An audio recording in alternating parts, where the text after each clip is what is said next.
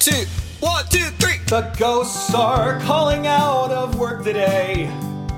They got way better things to do than work some 9 to 5. They got no use for living, breathing currency. But we all do because we're still alive.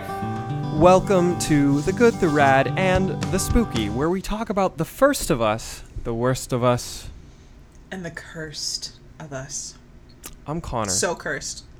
I'm Vale, and I'm cursed.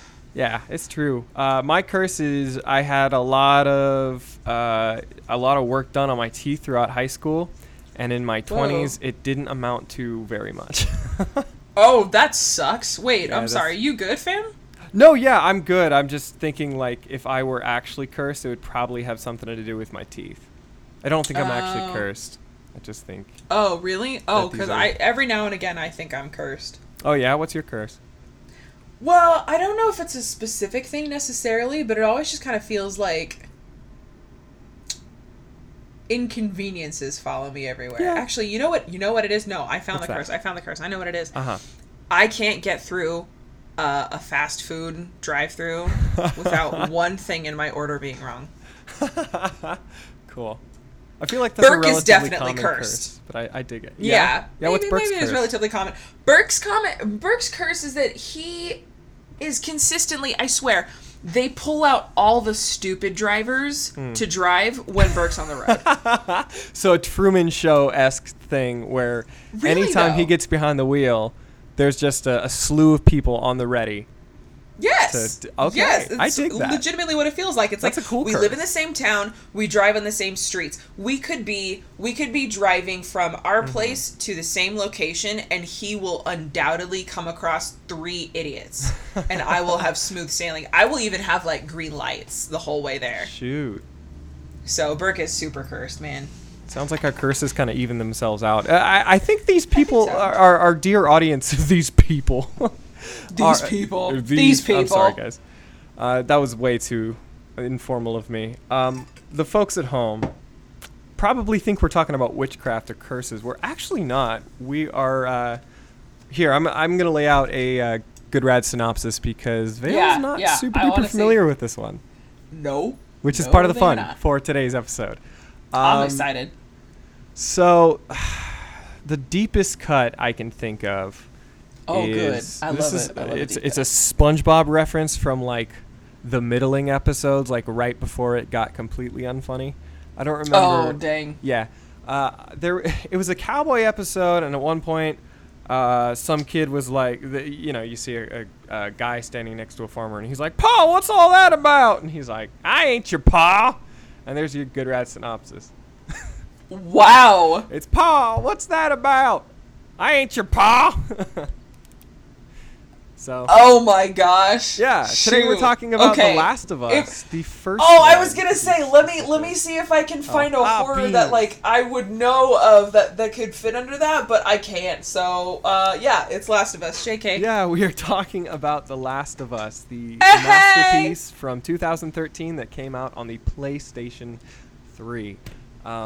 This is a this piece has actually been really cycling through the media a lot lately because last year, I think a year ago as of like yesterday when we're recording or something like that, I want to say it was June 18th last year, is when part 2 came out. And that made a lot of waves and division in, I guess, the video game journalist community and a lot of players just being really upset over it. We're not talking about any of that today. That's just why it's been in the news. But another, I guess, reason why it's been on everyone's mind is because there's been a show that has been announced. I think it's coming out on HBO or something like that. But it's starring Pedro Pascal and what is her name? I love him. I know, he's pretty fantastic. Pedro Pascal and Bella Ramsey, who you might know from Netflix's Hilda, or she's in Game of Thrones. Oh, yeah, she's super love cool. Hilda. Oh my Hilda's gosh, one of my comfort things. Oh, Hilda's marvelous. marvelous. Oh my goodness. Yeah. Oh my goodness. Love Hilda. Okay. Yeah, really, really great show. Okay, cool. So now, she'll be playing. Go ahead. I do have a question. Yeah, I do have please. a question, but you feel free to finish your thought. I feel like you were launching into some No. I was just saying The The Last of Us is something that is, I feel like, for something that came out in 2013, it's something that consistently has been talked about, or at least, cycled through the media in some way, shape, or form. And part of that has to do with the fact that, there's always been kind of something on the horizon. You can also lend it to the fact that Part 2 was delayed so many times. So it really was just kind of, on the back of people's mind for a while. But anyway, end of thought there. That's just kind of your media introduction to The Last of Us. But. Well, no, this is very important. I will say really quickly before I ask my question is I have my cohort, my master's cohort. Yes.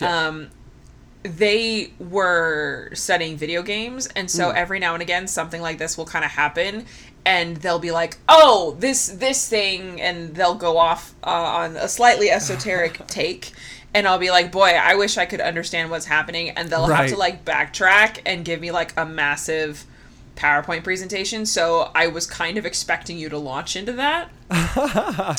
And since you didn't, now I feel the need to go and text them and be like, what can you tell me about The Last of Us? No. That's okay. If you want to PowerPoint present this up. Not that I don't trust you to do that. Just that I'm used to that. Yeah, absolutely. No, that sounds like that's a very typical tactic of a video game major, I feel. Yeah, they're an excellent educator. I will. I mean that in a good way. Yeah, absolutely. Oh yeah, no. We love this. We love this kind of behavior. My question for you is, Connor, the last time that you recommended a video game to me, it made me cry. Are we gonna do that again?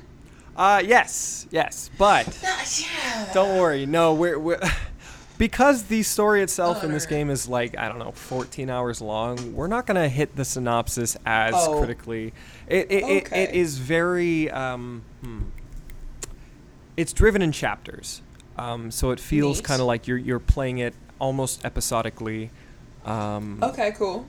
And throughout the game, you will enter literal different seasons. So you can kind of approach it that way. It feels like, undertaking a mini-series if you are...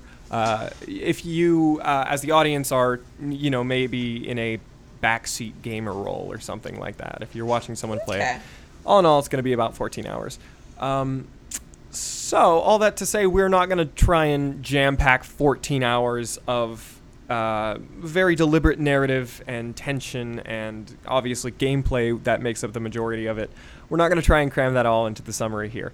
I'd so much rather you didn't do that. Yeah, no, that sounds boring and like bad podcasting. So, I mean, you have a very lovely voice, Connor. Oh, well, thank you. That's but very kind. I don't think anyone would want to listen to me try to explain the whole game. Oh, I was going to say, I just have ADHD. Oh, yeah. Okay. Good luck fair enough. holding my attention for 14 hours. Yeah, fair enough. Let's agree to Let's crack not into do this. that. Yeehaw. But I'm going to kind of cram it down. We're going to hit just the big focal points of the narrative. And then I want to go a little more into, I'm going to lay a groundwork really quick before we dive into the narrative. Sure, yeah. And then we'll talk about the themes and the characters a little more there at the end. So, what is The Last of Us? The Last of Us is a narratively driven third-person stealth survival shooter. Those are a lot of things, but so is this game. All right, love it. Yeah, but I got that. Yeah, absolutely. We're good. So the game begins with a pretty simple scene, and it employs something that I think is very unique to video games. It's utilized in books in a lot of ways, but it's that you begin the game as a character who isn't in most of the game. You start the game playing as Joel's daughter, Sarah. And we'll get this out of the way. Joel and Ellie are the two main characters in this story. If you look at the cover of the game, Joel is played by Troy Baker and Ellie played by Ashley Johnson. They are two absolutely incredible voice actors. You'll see them all over video games, Critical Role, various nerdy nonsense. they'll be there. Awesome. Anyway, yes. So we have the scene begins with Joel's daughter, Sarah, asleep on the couch, and she gives him a birthday present. And it's a nice little sweet exchange. We fast forward to later in the night, and there you begin the game while playing as Sarah. This gives you kind of a little familiarity for how to just move around, how to navigate. And the first thing you'll notice when playing this game is the amount of sheer detail that is behind every little set piece. Every room is just littered with props and furniture. And again, I want to say this game originally came out in 2013. So just to see this amount of detail that the developer Naughty Dog puts behind it is so enveloping and really, really cool to be a part of. You start things off as Sarah, and she notices her dad is missing. She's looking around, calling for him. There's some stuff on the news. A reactor, something bursts a few blocks away. You can tell it's the start of some bad news, bad juju. Yeah, all right. If you've ever seen a zombie apocalypse movie, you're like, uh-oh, it smells like this.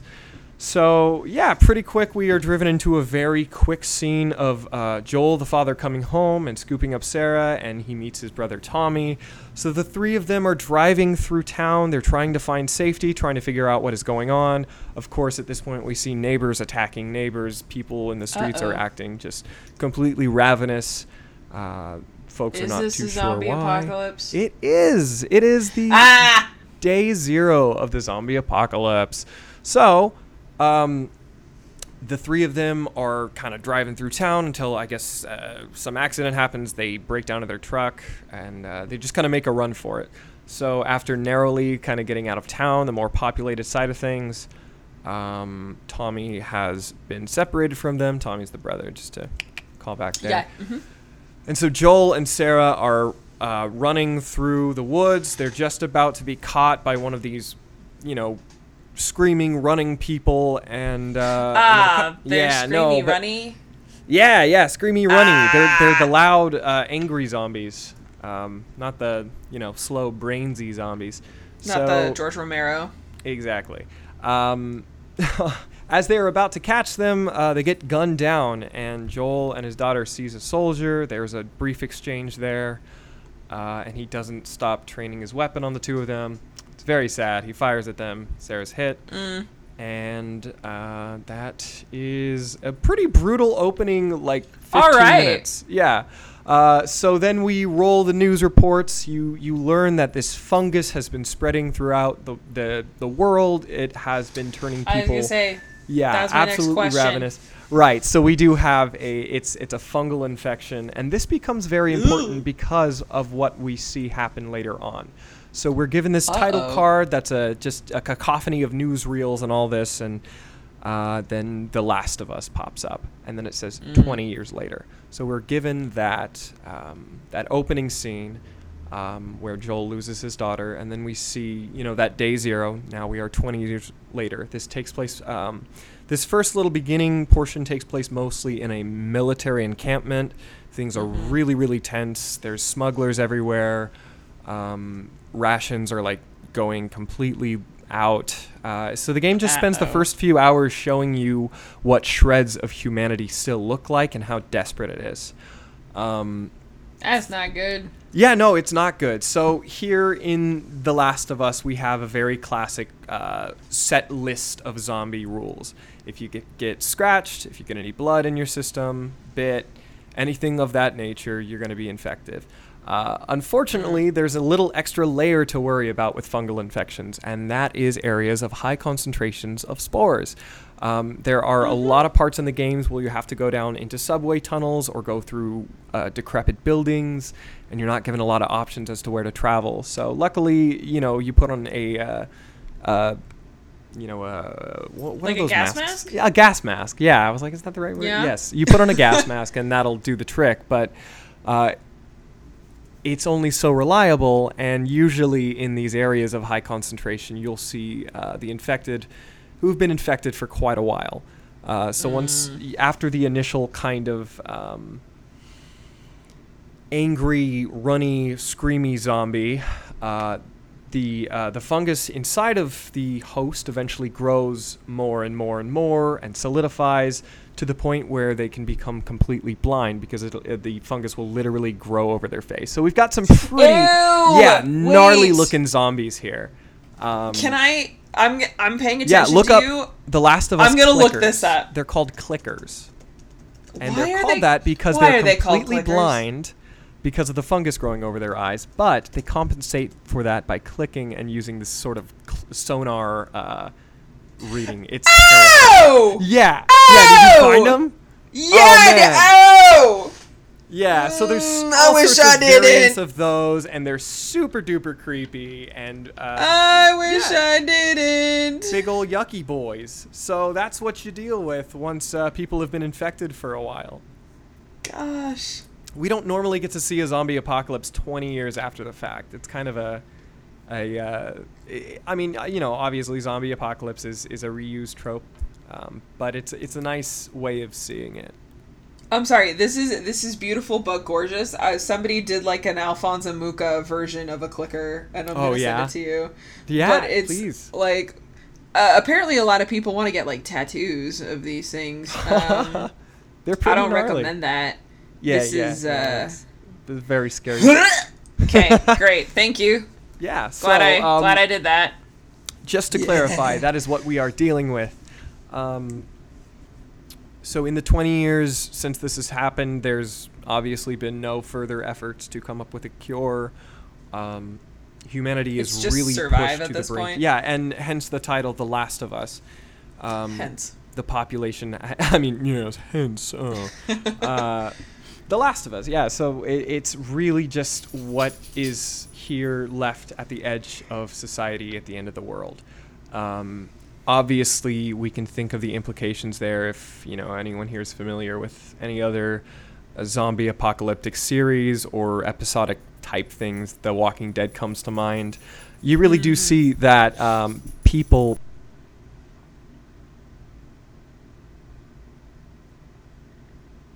are the biggest threat.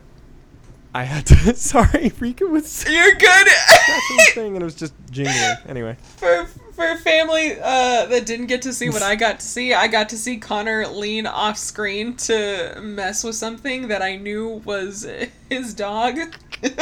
Because of the face he made was the kind of face that you're like, man, you're such a dumb little creature and I love you so much. Yeah, one of those. Definitely It's one of those. Anyways, so point is that humans, what we learned from Yes. zombie anything is that humans are the worst. Yep, absolutely. Is that the where worst. you're going with this? Yes. So, the first kind of thing you do is Joel has kind of undertaken this life of he's a survivor. He's had to get his hands dirty, and that's just kind of implied there in the first few hours of the game. So he goes and meets up some old smuggler buddy, and he beats the heck out of him and shoots him. And, it's just like, wow, this is where we are. Bummer. Yeah. So that's kind of brutal, but then they run into a friend who, I say friend. Friend is a An very loose acquaintance, term. perhaps. Yeah, right. Who they know as the leader of the Fireflies. The Fireflies are a big kind of important. They're essentially. It's that seen as one series that Fox canceled in its prime. Yes. Rest in peace. Got it. I know. No, Sad but times. so they're essentially seen as like they're, I don't know, kind of abolitionist, anarchist kind of. They're rising up against the military encampments, but they really are genuinely trying to help people, or so they say. So they run into the current leader of the Fireflies, whose name is Marlene. Marlene says she has a very important package for them to deliver, essentially, and she'll make it worth their while. So they right. Okay. So they reconvene, and she shows them the package, and it is a little girl by the name of Ellie. What? Yeah, I say little girl. She's probably like 15 when the game starts. No, I that's think. little. Yeah, so she's pretty young, and they're like, we're not like human trafficking. What is this?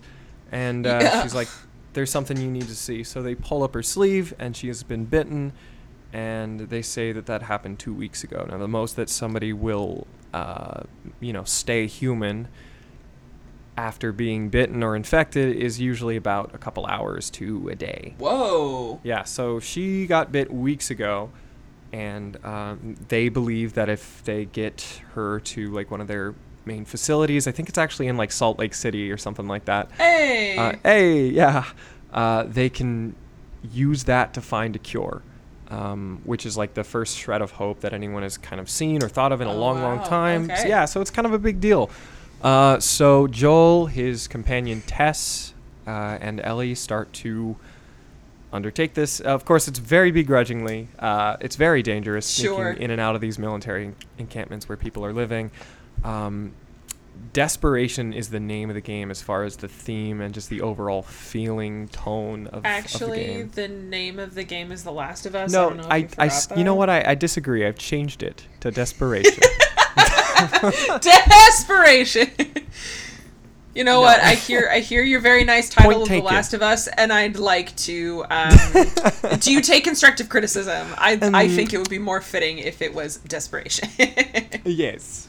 So hire me, Naughty Dog. Yes. So we start to undertake this this quest that turns out to be a lot longer than originally anticipated. It's 14 hours apparently. Yes. So they were initially just going to meet up with some fireflies, like on the edge of the city, a few miles out. And I think the game begins in Washington, D.C. I don't quite remember. It's been a while since I've actually played through it. But they get there, and the fireflies they were supposed to meet up with are deadzo. And the military's on the way, and Tess is like, hey, I am definitely bit and probably going to die, because on the way there, they ran into a bunch of those nasty clickers. Yeehaw! So that is kind of one of the inciting incidents that snowballs the game into it just being Joel and Ellie. Yeah, well, so Joel and Ellie kind of decide to go off. He initially, they contemplate either taking her back to the city and finding somebody else, and then she says, like, that was everyone. There's nobody else. And so they That was The Last of Us! That was The Last of Us! Roll credits. Ding. Roll credits.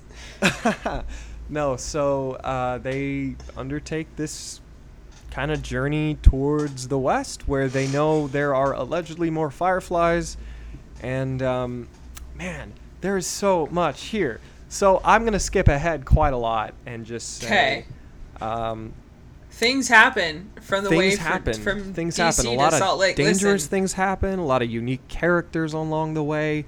Some really likable people die. We see some brothers. Very sad eventually.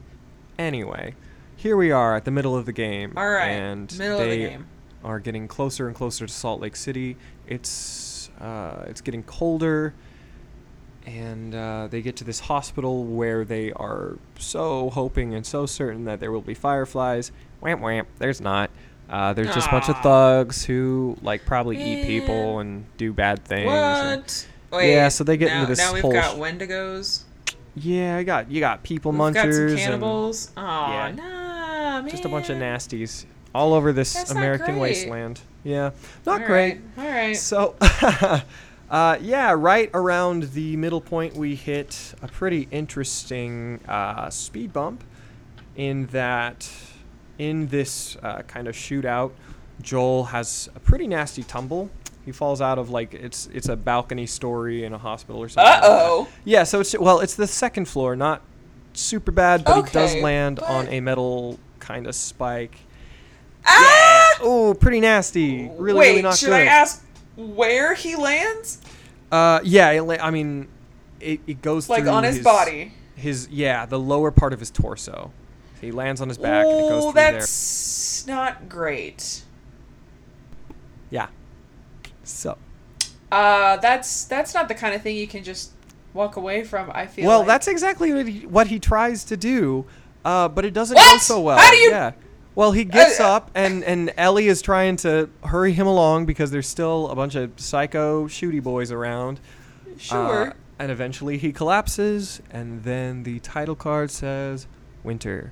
So we're just kind of like, okay, well, what happened? Yeah, we're left wondering there for a while. Okay. Well, all right. This is the point I wanted to get to. It's one of the turning points in the game because, up until this point, you've been playing as Joel, going along, sneaking around, crafting, shooting all the boys, typical third-person action, stealth, whatever.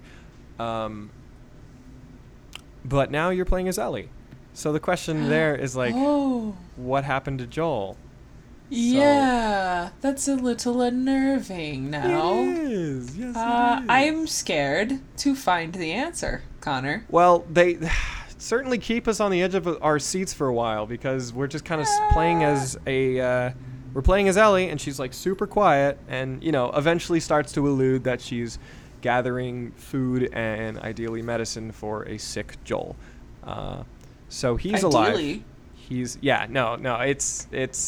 just takes a while to really let us know that he's okay. He's like super not good. He's got these high fevers. He's constantly shaking. He really can't move very well. So his body's kind of falling apart, and Ellie is desperately looking for medicine. Oh man, at this point, just put some Neosporin on it. I'm sure it'll be fine. Yeah, that'll clear it right up. You just need a Band-Aid. Yeah, just give it a little kiss. This is one of the beginning of one of the craziest little kind of chapters of the game. She runs into some people. They run into some clickers. They narrowly escape these guys, and these people are like, "Yeah, we've got medicine. We've got this and that. Come on back to our thing." Then she does, and whamp, more cannibals. No! I was going to say, why does everything sound shifty?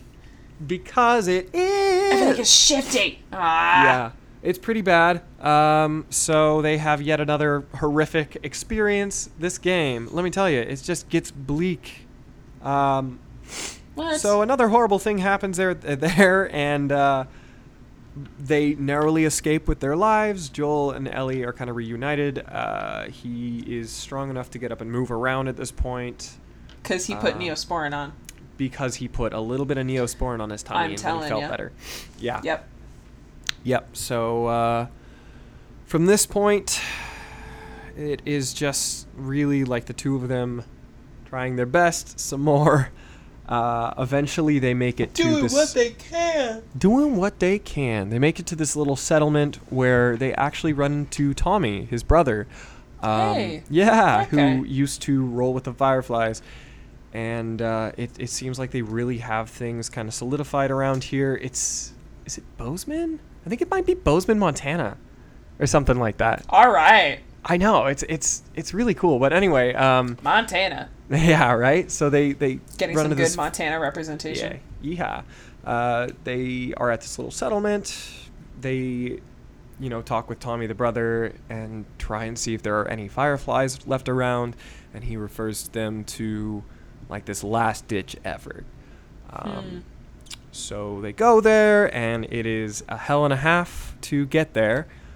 But they make Tommy even a firefly? He hasn't been for a long time, but he knows like where they would be. Oh, so, okay. Oh man, I might not even be telling this correctly at this point, but this is like the I middle wouldn't points know. are always so. I love this. Nah, that's okay. I'm so enthralled, man. I'm like, oh It's man, so I good. gotta watch this now. I gotta play this now. It's so good. So they send them off this way, and again, they go through a hell and a half, finally get to this place. The fireflies are there. Hallelujah. Oh, hallelujah, indeed. They say that they can, they can use what Ellie has to find a cure. They can manufacture that because they have, the one person there who knows how. Nice! Yeah, I know. It's like this one of the last... Wow! Whatever cranial physicians, he was a brain doctor essentially. So anyway, they go to that, and then Joel meets back up with Marlene. He's like, oh my gosh, we went through to get here. And she's like, you made it. I'm so proud of you. I love you. And he's like, so what now? And she's like, yeah, the procedure's gonna kill Ellie. And he's like, wait a minute, what? And then wait, what? Yeah, no, that's what he said, and that's what everyone said. And he goes, wait, no. And she goes, yeah, it's probably going to kill her. And he's like... What's the procedure? So they basically have to remove part of the her brain. They got a drainer. Yeah. I think was the deal, and it there was a 0% chance of survival. That sucks. But all right. Yeah, she said all along that's what she wanted to do and blah blah blah. And Joel's like, yeah, no. So he picks up Ellie. I don't care. he picks up the unconscious Ellie, of whom they are just about to operate on and effectively kill. And he's like, yeah, we're gonna go ahead and not. And then he shoots everybody. Wait, hold Joel on. Shoots everybody. Joel, so he shoots his way out. He's got an that unconscious here. Ellie. He runs into Marlene there at the end, and she's like, you can't do this. You cannot do this. Yeah. And he's like, but I'm gonna. And then he shoots her. Well, she's got a gun train on him or something, I think, at this point. But what happens is, so they are driving away. They're going back to, I think, where Tommy, his brother, had kind of situated. And Ellie regains consciousness. And eventually they have the conversation where she's like, what happened? Where am I? So he explains that after prepping for surgery and doing some tests, they learned that there was nothing they could do. Oh, no. And I don't remember exactly what he told her, but he said something. That was essentially what he said. And the final lines of the game are, it's her confronting him again about it. And she says, swear to me everything, do you swear that everything you've told me is true? And he looks at her and he says, yeah. And that's it. That's the end of the game. Oh, no. Oh, no. Now, I just want to put you in the back seat of what this ending meant for folks playing the game in 2013. The next game came out in 2020. So, we didn't even know we were getting any sort of sequel. That was just the absolute ambiguous bomb drop of the video game century. You pardon me for just a second while I text my cohort. They're gonna get some text of what do you know? What do you know about this? And oh, mamma mia. Yeah, it was a painful time. And I say that I'm actually a bit of a phony. I didn't play the game until 2015 when it was remastered on the PS4. But nice. It was still a wait and a half, if you will. There, sent it. Yes. We'll see what they have to say. I sent in all caps, what do you know? What can you tell me of The Last of Us? All right, so I probably just butchered. That was the foggiest and least important explanation I've given. But I want to give you more credit than that, sir. I want to give you more credit because here's the thing is even to you, if that was butchered and foggy and crappy, it was still enough to make me be like, so when do I get to play? Oh yeah, absolutely, one of the coolest narratives in. So yeah, I don't know. I don't know if we really mentioned this because we said that I wasn't familiar with this. Right. I don't know a thing. I haven't played this. I haven't seen this. We just decided we were going to go ham on this one, and I was going to get to sit back and be a little bit of a peanut gallery and get told a story, and I did get told a story, and I am for it. I'm so excited. I'm in. I'm sold. Thank you. There's quite a few little side stories along the way that I had to just skip over altogether, but they are so good. The characters have so much depth. They're given so much life with the actors, and they used some serious motion capture technology with this one, right down to the fact that they had the voice actors playing them physically as well. Oh, I love it when games do that. I know, right? It was so cool. I don't know. It just makes me happy. Like they did that for Rango. I know that Rango's not a game. Yeah. But, they did that for Rango. Have you seen behind the scenes footage of filming Rango? I don't think so. It's really funny. I love that movie though. That's excellent. Yeah, it's a great movie. It's a great way that they smart. did that. And, I want to say that it's perfect. Well, anyway, point is motion capture, and I love it. Mocap, it's so good. Every simple movement from when you are in control and playing the game to when you're just watching a cutscene, it just feels so fluid and so natural. Yeah. Well, I mean, that's what they did for Gollum, right? Yeah. And they were gonna just, I don't know, I feel the need to plug motion capture now. Andy Serkis was just supposed to voice Gollum, right. and then he was like, no, let me show you what I got, and just did it. So and, cool. Yeah, absolutely. And it's there is something to humans being able to actually be humans, even if it's animated. It's just so, well, I think it's what keeps it from entering into an uncanny valley. Yeah. To the point of sympathy. I think probably when you have a game that's a zombie apocalypse game and you want to foster this much empathy, you should probably be doing everything that you can to be as human-like as possible. Or else people are going to be like, why do I care? Absolutely. So there you go. That's that. So I want to talk a little bit rant. more about the production, the reception, and just kind of the after effects of this game. Oh, yes, please do. I'm so ready. Lecture me. Why don't we take a bathroom break? Because we've made I could go for that. Yes, we made it all the way through the story, and I think our audience has deserved a little brevity. A brevity? On this podcast? Good point. Hope you guys like this ad, because it's going to be extra spicy and dark. Hello, friends. This is your spicy ad break. I'm going to just lay out some ground rules. I didn't actually bring the spice very much with this one. I just wanted to talk a little bit more about the game that we're still talking about. The thing is, during Vale and I's discussion, I did not once mention how fantastic the multiplayer was. There's a multiplayer mode there in the first game called Factions, wherein you play kind of a team deathmatch type deal with the same gameplay mechanics of the core game, minus some of the crafting and other more intricate, single player stuff they have. But you are either on the side of, I believe it's the Fireflies, or just some, thuggy straggler marauder type dudes, and it's just you go heads to head and you shoot each other, and it's a lot of fun. I don't know, good old video game stuff. So just thought I'd throw a little attention there. I actually played it quite a bit right after graduating high school and had a pretty good time with it there for a bit. So just wanted to make a bit of a callback there and say thank you, Factions multiplayer, for being fun and weird. And I feel like I would be absolutely remiss to leave out at least a callback to that. So shout out to Naughty Dog for making a good old, complete old game. Love you guys. Sorry about the lack of spice again. If you want some real spice, go watch Raised by Wolves on HBO. It's a good show. See ya. Welcome You back. were right.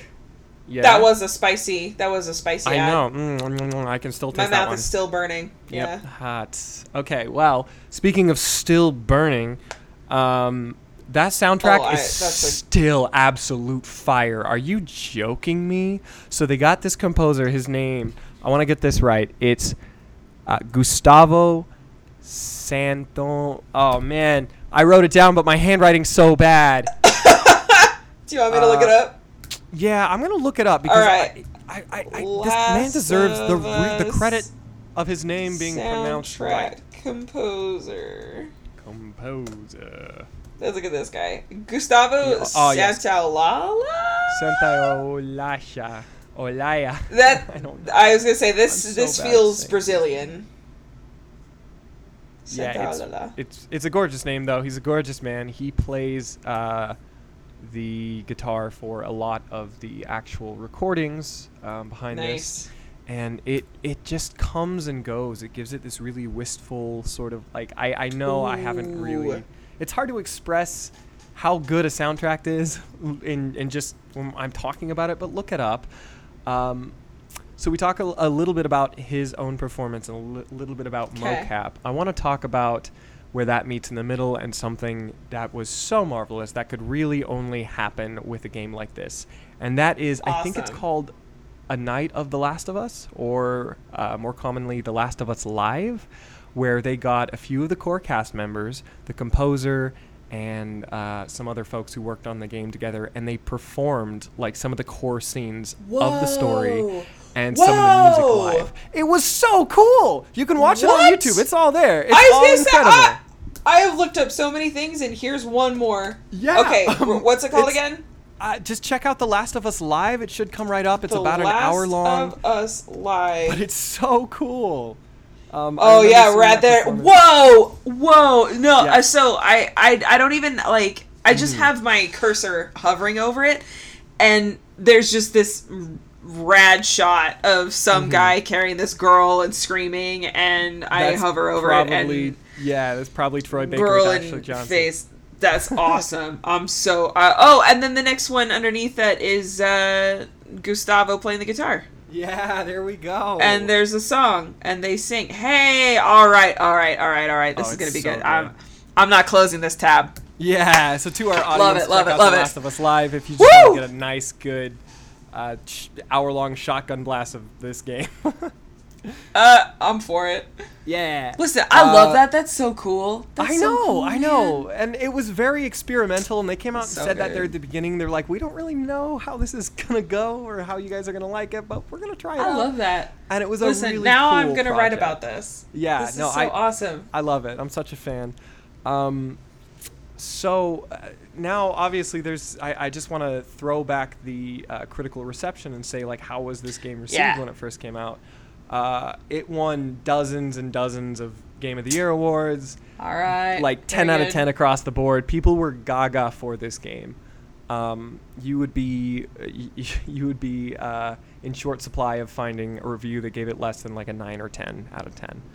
Oh, wow. All right. Yeah, no, there was also just the YouTube Let's Play culture really added to kind of the popularity. A lot of the big names back in the day were playing through this one. And and there is no better advertisement than word of mouth. So it's true. It's true. This was a game that was, on a lot of people's lips for years. And I didn't even mention that. Well, I guess I loosely mentioned the fact, but they did remake it for the PlayStation 4 in 2015, a couple years later.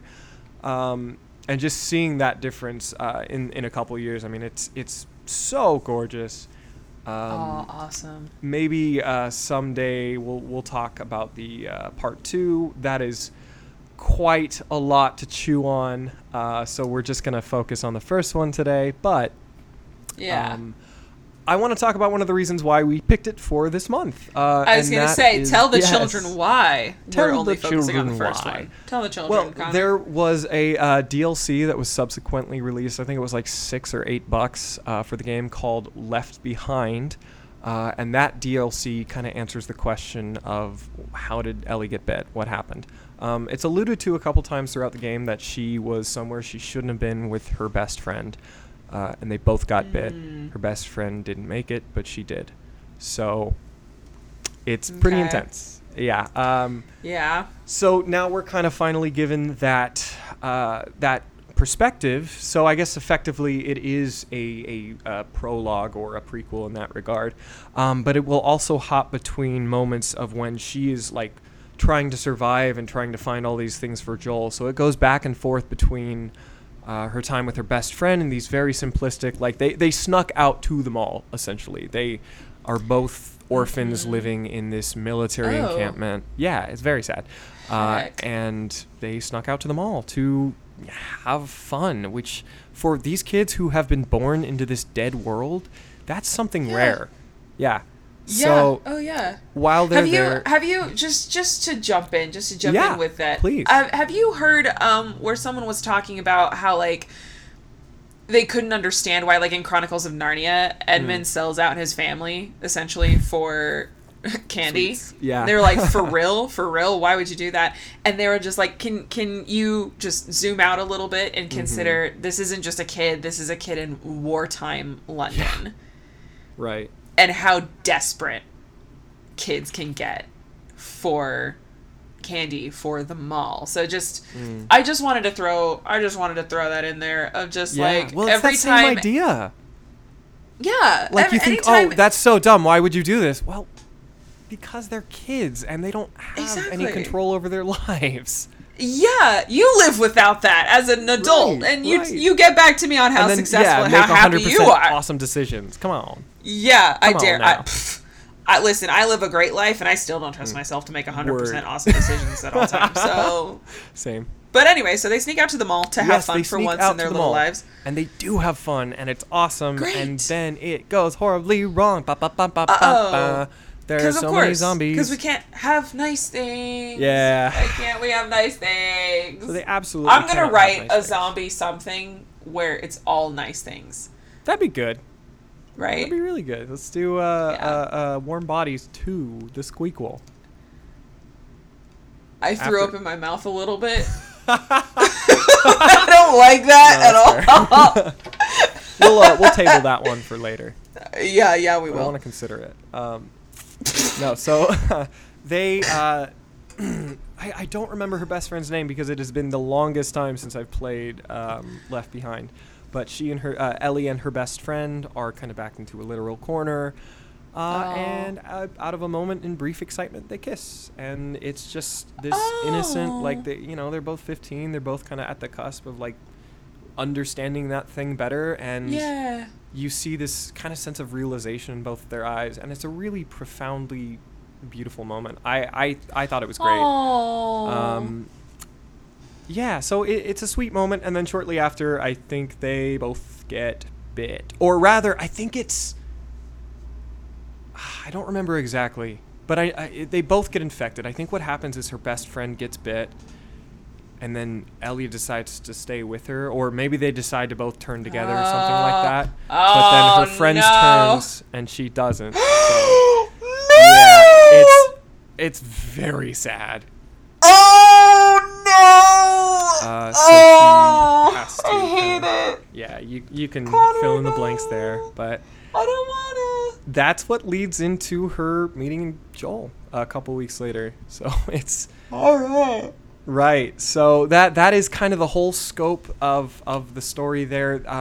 Playing that after I had played the main game really gave a lot more depth and I guess explained a lot about Ellie's character. I was gonna ask. So what do you think that DLC did for the rest of the game? Because I'd hate for it to be like a J.K. Rowling coming out on Twitter there after the point and being like, oh, by the way, Ellie's gay. Yeah, no. I'd hate for it to be that kind of moment, but you're already feeling pretty kindly towards it. So tell me your experience and what happened.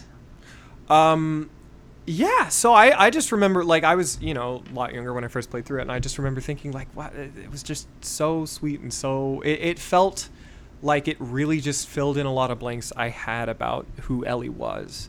And I mean, this is a kid who's going through hell and who has been through hell and continues to find new hells. And I mean, just to see all that strength, but still see that humanity and that love that she can still carry and share. The second game is a lot darker. But I will say there's a big chunk of the game when she's traveling with her girlfriend, and there's like a lot of really just kind-hearted banter. It's good stuff. So yeah, there's all right. There's a lot of really good things we see kind of throughout the series, just as far as these lights in the dark is kind of a core idea. Obviously, we see that faction of the Fireflies representing that idea. And although there is a lot of moral ambiguity to the game, one thing we know is that these characters are doing their best to survive, and they are finding humanity where they can. So that's something that I think this game does that is really unique and special, that compared to any other shoot zombie video game. It's just it's the humanity at the core of it all, I think, is why it's been given so much longevity. I'm replaying it now. It's fantastic. But I think that's awesome. Yeah, that's why I can stand on its legs, because it's just so good, and it's so, like you said, easy to empathize with these characters. Well, I mean, like, I think, so zombies have been around, at least in pop culture and media, since, like, the 60s? And the fact that they consistently come back with different adaptations, like, different aspects to them, different, just different iterations, what does that say about us as a society when we need to keep going back to these zombies? I'm not even going to take the time to answer that one because I feel like that one's super long. What I want to focus on is how much I love what zombies do when somebody says, I want to experiment with zombies, I want to take this, let me put a couple of spins on it and like let's see what happens, let's see what shakes loose. And so like we talked a little bit this about in like 28 Days Later, right, where we're just like what sort of things do you start to pull out when you try to remove society, like it's just integral things about our society, about our cultures, potentially cultures, right? And you have to re-examine things, kind of like the pandemic has done. With this story, just again, having never played it from an outside perspective, it just sounds like another delicious look at what happens when you take humanity away and how do people find it. And what I think is so fascinating, just from hearing you speak about it, is the fact that there are cannibals. Yeah. Oof, that's a big one. Just the it's fact getting that, harder and harder to distinguish like zombies. who the real monsters are. Exactly. I just think that's wacky. Yeah. So then I guess my other question is just, again, to keep it within Pride, is Pride. I think, have I mentioned my feelings about zombies and the way that they parallel political attitudes of the moment? I don't know. Let's talk about it. Okay, well, I don't want to get too far into it because I think in order to do it justice, we really got to go back to the beginning. Sure. I think we need to. I will do this more in depth whenever we talk about Night of the Living Dead. Awesome. Whatever that'll be. But for now, what I'm going to say is I think that zombies, however they're depicted in their media, have a tendency to embody and otherwise personify some of the cultural and political mindset of the time that's happening. Okay. So like, there's a difference between zombies being used as like mindless consumers. Yeah. And sort of representing the right, or zombies being really outrageous and aggressive. That's the word I was looking World for. War Z kind of zombies. Exactly, and being perceived as just warmongering people. Yeah. I'm just gonna go ahead and leave it as vague as that. No, yeah, I like it. Vague as that. I see what you mean though. They become different threats while we kind of ebb and flow through our ideals as to what is a threat. Yeah, I think zombies do this really good thing about personifying specifically the other, like capital O other, because it's us but not. Yeah. You know what I mean? They really are just the zombies really are just the shell of who we are. But what fascinates me about this is that, one, you have gay, and two, the idea that this is a fungus that splits open a face and grows over eyes to the point where they have to develop different kinds of communication. Yeah. That, to me, I think, I wonder if the two are connected. I have to wonder if the two are connected, if there is some thing to be said in here, or does this kind of take us back to what we were talking about with Carmilla of, is it just nice to be represented? Is it just nice to be seen? Yeah. I don't have an answer for that. Maybe I will later when we do Last of Us Part 2, but... Yeah, Part 2, it is a lot more thematically prominent. In Part 2, actually, and we'll discuss this more when we discuss it, but there is a transgender character who is...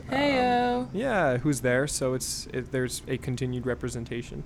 But again, we'll discuss that a little bit more when we kind of undertake that whole thing, because that game is even longer than this one. Oh, good. Maybe we'll have to do a 2-part podcast episode. Let's consider it. Maybe we'll get there when we get there. So I would love to hear other people's thoughts and feelings about this. What I'm going to say is that if the idea of this game is to be those fireflies, is to be little lights of humanity in an otherwise very bleak world, I will say that is a wonderful message for Pride. Yeah. That is a wonderful message for June as we are trying to overcome a lot of problems. Absolutely. as we're trying to navigate a lot of social mores, and we're trying to permeate love in this society. I think we cling to those wholesome little moments and we really start to value that. Like when people ask me about like Pride and how I view it, Pride to me is not the parades. It's just the fact that like throughout June you get to see a lot of those little moments of wholesome activities. You just get to see a lot of community bonding, a lot of solidarity, a lot of like, usually I laugh because it seems like every June and every ACE Awareness Week, I will get one new person that comes and asks me about my experience. That's so and they're just like, I don't know where I'm at right now. And I'm like, I love this for you. I love that you are on this journey. Happy Pride, my sister, my brother, and my whatever you are. Happy Pride, let's do this together. Cool. So that's what I'm going to leave with, is having taken your summary, and this is my just immediate assumption of it. Happy Pride! Happy Pride, Happy Pride, y'all. Fireflies. Stay proud. Stay spooky. And don't breathe in fungus. And don't breathe in fungus. See you next week, y'all. Oh, gosh, I still can't believe I looked up those pictures of yeah, they're nasty, huh? The Good, the Rad, and the Spooky was created and written by us, Connor Wood and Vale McComb. You can follow us on Twitter, Facebook, and Instagram for updates, new episodes, recommendations, and inordinate amounts of pictures of our podcast mascot, Spooky the Cat, at Good, Rad, Spooky. Please support us by liking, subscribing, and even reviewing. Intro song and ads were written and performed by Connor. Special thanks to Ned Wilcock for the logo artwork.